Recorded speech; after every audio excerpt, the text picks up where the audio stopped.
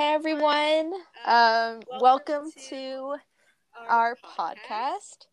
So my name's Aya, and me and Sadie, we started this podcast as a way to try to talk about our gap year that we went on this past year in Ecuador. And so Sadie's here with me. Do you want to maybe talk about yourself a little bit?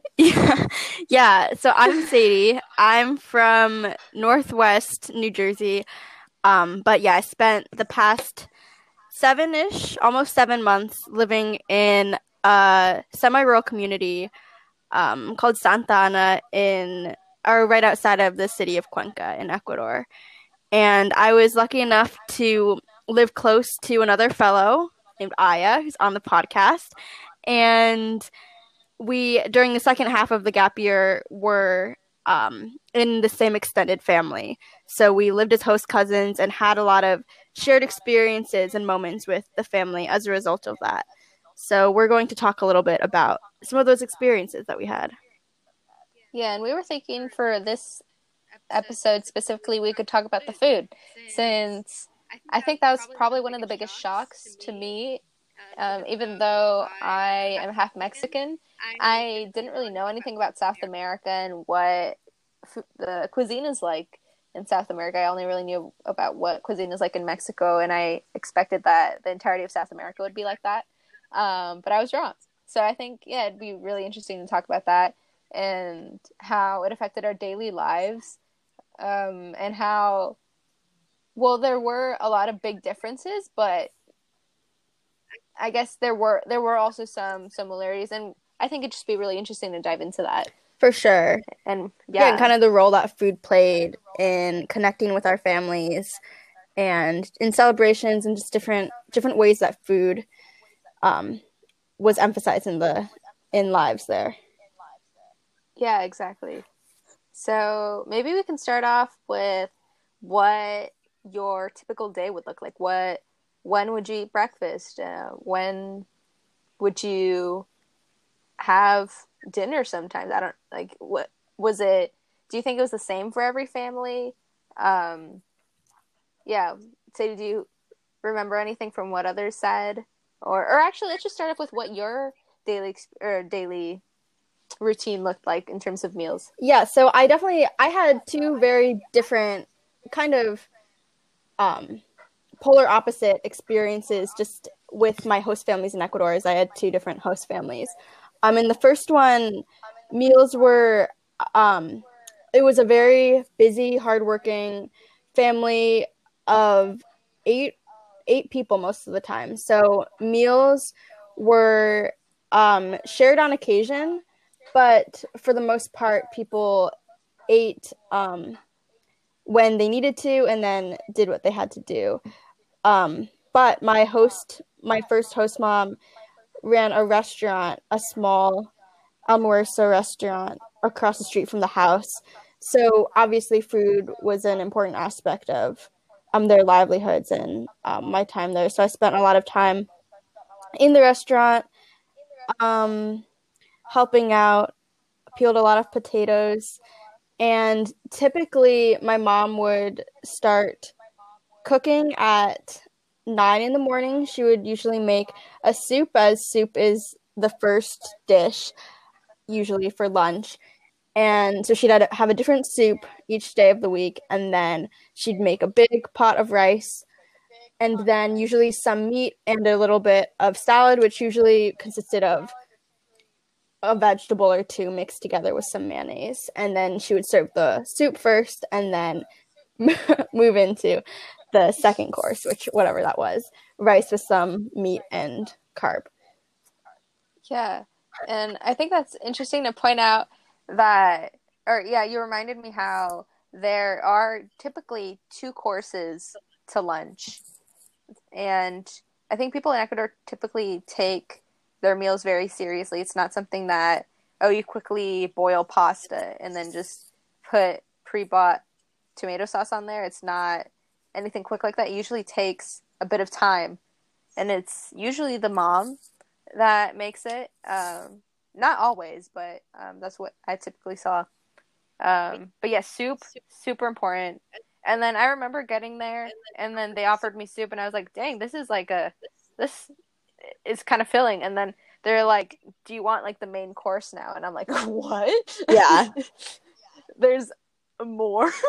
um, and so, yeah, so soup isn't supposed to be like something that's kind of small. It's like a dish in itself.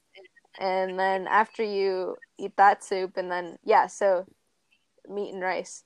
And like, to emphasize how important rice is there, like, it's with every meal. If you had spaghetti for dinner, you would have it with rice. That's how important it is. We know from anecdotal experience. And not that it's a very cultural thing, because when you're in that high of an altitude, you get hungry very quickly, and so you need a lot of carbs to be able to feel full for long periods of time. And so that's why everyone eats rice with everything. And so I think because we come from areas that aren't high in altitude, and in the United States, I don't think people really eat rice every day. Typically, I think, yeah, it was definitely a big change in diet. Yeah, for sure. And especially considering the fact that, as you said, rice was used as like, it was the fuel. Like the food is obviously the fuel. But a lot of our families, they needed, you really need your fuel to sustain yourself for the whole. Lots of carbs. I mean, even in breakfast, it would be bread. So breakfast, carbs, bread. Yeah, lunch, same. You had rice. Dinner, also same, rice. Yeah, so carbs were definitely a very, very important part of the food in Ecuador. For sure. Yeah. And then maybe we can talk a bit about what kind of food people eat on special occasions. Oh, yeah. I think that was also definitely a culture shock. For sure. So one special occasion that comes to mind when I think of food is this time that happened right after Christmas and right before New Year's, when Aya's host family and I went to see her sister, Aya's host sister, perform a dance that she had been practicing, along with some family, like extended family, relatives, and other people. And so we went down to this party that was happening in someone's house. I don't know. I don't know if you remember who. It was, so my host sister Vivi had been practicing with her uncle this traditional Ecuadorian dance, and we went to the house of the other people in the dance troupe who were gonna dance to this traditional music and traditional dance. But I don't think they were related to our family in any way. I think they were just friends of the uncle. Yeah, so completely. I don't think my host mom even knew who they were. Yeah, so we were kind of brought. Obviously, we don't know who they are, and we don't have really any connection to the people's house that we're in. But we walk in, and most people are clearing their plates, or have mostly cleared their plates, and are getting ready to perform this dance. And yet, when we sat down at the table, they brought out big plates of food for us. And it consisted of lots of rice, lots of potatoes, and guinea pig. Like a whole sides of a guinea pig, which is a very important traditional food that is valued and eaten a lot at important celebrations or occasions, and that we encountered a lot at those parties. Yeah, and I think your host mom, my host aunt, actually raised a lot of. She I think has about 100 or something. No, less than that. Maybe 40. 40, yeah, still a lot though. And like, yeah, so she, I think, raises them to sell them, or on special occasions she'll bring it to celebrations. And I remember so I think when we first got to Ecuador, the first week was just for us to get comfortable in our host family, but then the second week was when we started our apprenticeships or our internships. And I think it was the second day I started working, they had a party for me, and they prepared guinea pig, and I was like, I was like, what is this? Like, we had heard about it, right? Because we were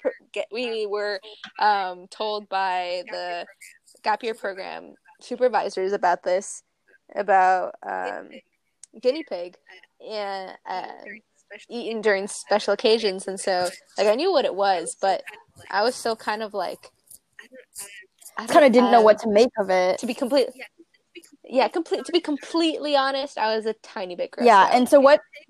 Guinea pigs look like rats when they have fur taken off. When their fur is taken off, they look like that rats. is a statement. But kind of, what did you taste, or what did it taste like the first time you tried it? And did your opinion shift as you tried it more and as we spent more time there?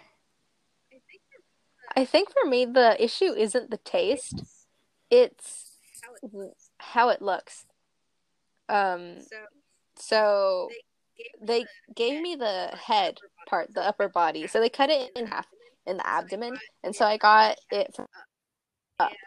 And just looking at the face, I just felt so bad for the guinea pig that I just couldn't eat it. Like, it tasted good. The skin is like so good. So good. It's like if you've ever had like Mexican like chicharrón, it doesn't taste like it, but it's like just like the crispy skin. It's kind of similar to that. Very good. And I think the meat itself is also good, but it's kind of hard to eat because a lot of guinea pigs don't have a lot of meat on them, and so you're just kind of sucking on the bones, trying to get the meat off that way. And then some have a lot of fat in them, and that you just don't want to eat it because one, it's not good for you, and two, it might not taste very good either if you're not really into that. So I think it's just hard for me to eat it too. But the biggest thing for me was just that it looks like an animal still. While here in the US, you can just buy like a package like chicken thighs. You'll just be like, that doesn't look like a chicken, and so you're fine eating it. But when you're there and then you see the whole thing, I just couldn't really. Yeah, and I feel like you just touched on something very different from our culture, where there's kind of, for a lot of people, for the average consumer, there's a disconnect between raising the food and then consuming it. So in Ecuador, right. I feel like, for me at least, my mom, my second host mom, took me to see her guinea pigs on the second day, and so we went and cut the alfalfa, or the feed for them, and then I watched them scurry about, and then I saw all the way through the process of then killing it, and then skinning it, and cleaning it, and dressing it, and then eventually consuming it. So there's definitely, you can see the connection more, and also its facial features, maybe. Right, and then you really get to think about how these animals are killed, right? If you can even say it, is it painless to them? Is it very instantaneous, or are they killing them in a way where it's very painful to the animal? And I don't think I'd really thought about that before with the meat that I consumed. So I think it just makes you think about everything back home. Like, what are you eating? How was it killed? Are you okay with it being killed? Yeah, exactly. And I remember I sent a picture of a pig, like a full pig on a stand, being torched on Christmas Day to my family back home, to like my extended family, and one of my aunts was disgusted by it, and she was like, "Don't ever send me that again. That's horrifying." but she too was consuming pork on Christmas, so it definitely puts it into perspective. And also, from just like my observations, I feel like in ways there's more respect in terms of like the treatment of animals and then how they're being raised and then consumed. It's less of a manufactured method, obviously, but Right. Yeah, who are you to say that that's disgusting? If you yourself are also eating the same thing, it's just the difference of whether you see the process, right, of it getting killed. And I did not turn vegetarian or vegan after that, but it just still makes me think. I think twice about eating pork now. I haven't eaten pork since I've gotten back. Wow. Yeah. I haven't either, but that's kind of expected. But I was a lifelong vegetarian before going to Ecuador, so I tried a lot of new meat. And now I've continued to eat meat a little bit. We have chicken and turkey and salmon at home. Yeah. I don't think I'd say I'm proud of you, because that's like, you shouldn't be proud of someone being forced to eat something they haven't eaten before. Slightly against their will, maybe, but I think, I was very surprised that you were able and you were willing to try all those different meats that thank you. I definitely, I've always been kind of scared of meat, so now the fact that I can just eat it without having issues is definitely big personal growth for me. Yes. I agree. What else? What about or actually, I don't think we ever finished talking about what a daily... Oh, we didn't. What happened? Yeah. Let's return to that. Yeah, I think so. To do a quick, I guess, summary or outline of what happens in a day in terms of meals. So, people usually wake up, I think when they're going out to work, they're probably going to wake up at around 6. Yeah. And start working maybe around 7. So you eat breakfast around 6. Have bread, coffee, and every family is different, but my family, what their version of coffee was like milk and sugar with like a dash of coffee. So you got that coffee flavor, but it wasn't overpowering. And yeah, so people don't really like anything that's not, like, people don't really like bitter or anything that's not pleasing to the palate, I guess. And then for lunch, you usually have it, I would say, around 12, 1. Some people might have it at 11, same as the US.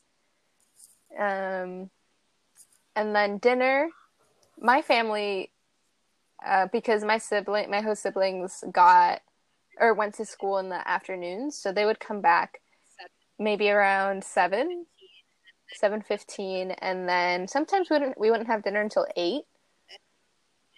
And so that was pretty normal. Oh, actually, sorry, before dinner, you would have café, which is like a snack, another cup of coffee, more bread at around 4 or 5, because you probably will get hungry after lunch.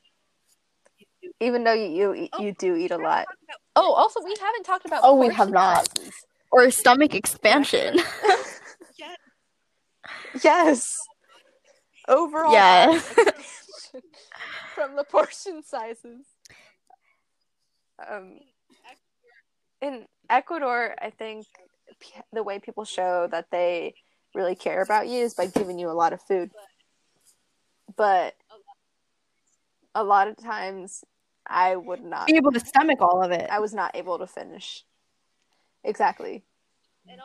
And also half of the amount of food that you're given is rice. Plain white rice. And so I was not able to finish my food most of the time. Yeah, it was definitely something that we Um, had to adjust to, and still we're adjusting to, or just accepting that it wasn't going to go every time up until when we left. Um, right. yeah, and so I think, yeah, it's definitely a way of showing that you care, and um, that, so then when, if you were to not finish, or if you were to not take a full portion, there was often kind of like, oh, what, like, you're gonna, I actually don't know if this is responsible storytelling, so I'm gonna stop talking. But I was gonna talk about um just some of the comments that would be made if, like, you don't finish your food, but we don't Yeah. have to. Yeah. I, yeah. That can be for a different episode. Stigmas Yeah, associated with good a idea. lot of different things. Your Yeah, different actions. But I think from what I saw, for almost, I think every family that I heard of, that everyone had, like everyone's family ate meals together. yeah, I would agree. And I mean, at least like one meal out of the day. um like in my host family, dinner was very important because my dad was gone working in the city all day long, and my mom was very busy and occupied um, at the house. And so she put a lot of time and energy into making dinner each night. And then we would almost always wait for my host dad to get home before we sat down and ate. And it was, I mean, yeah, it was the time to catch up and just enjoy time together as a family. Mm-hmm. Yeah. Woody woot. Yeah. Whoop. Woo! Okay. So, yeah, so I think we wrapped that up. I think we pretty much hit on most of the points related to food in Ecuador and our experience. Um, is Sadie, do you have anything else You that know, you I might think want to that add? we covered most of the points. Mm-hmm. Yeah. Yeah, so our next podcast, we have a few things that we're going to choose from, but it'll, I think it'll touch on maybe some of the things we talked about today, but um, yeah, we're Yeah, we excited love for it. podcasts. Yeah. Yes, First this is our podcast. first podcast, so we'll see how the next one goes. Woo! Woo! Yes, thank you so much. Anyways, yeah. Hope you guys have, yes, hope you guys have a good day, Catch you and next we'll see you time. next time.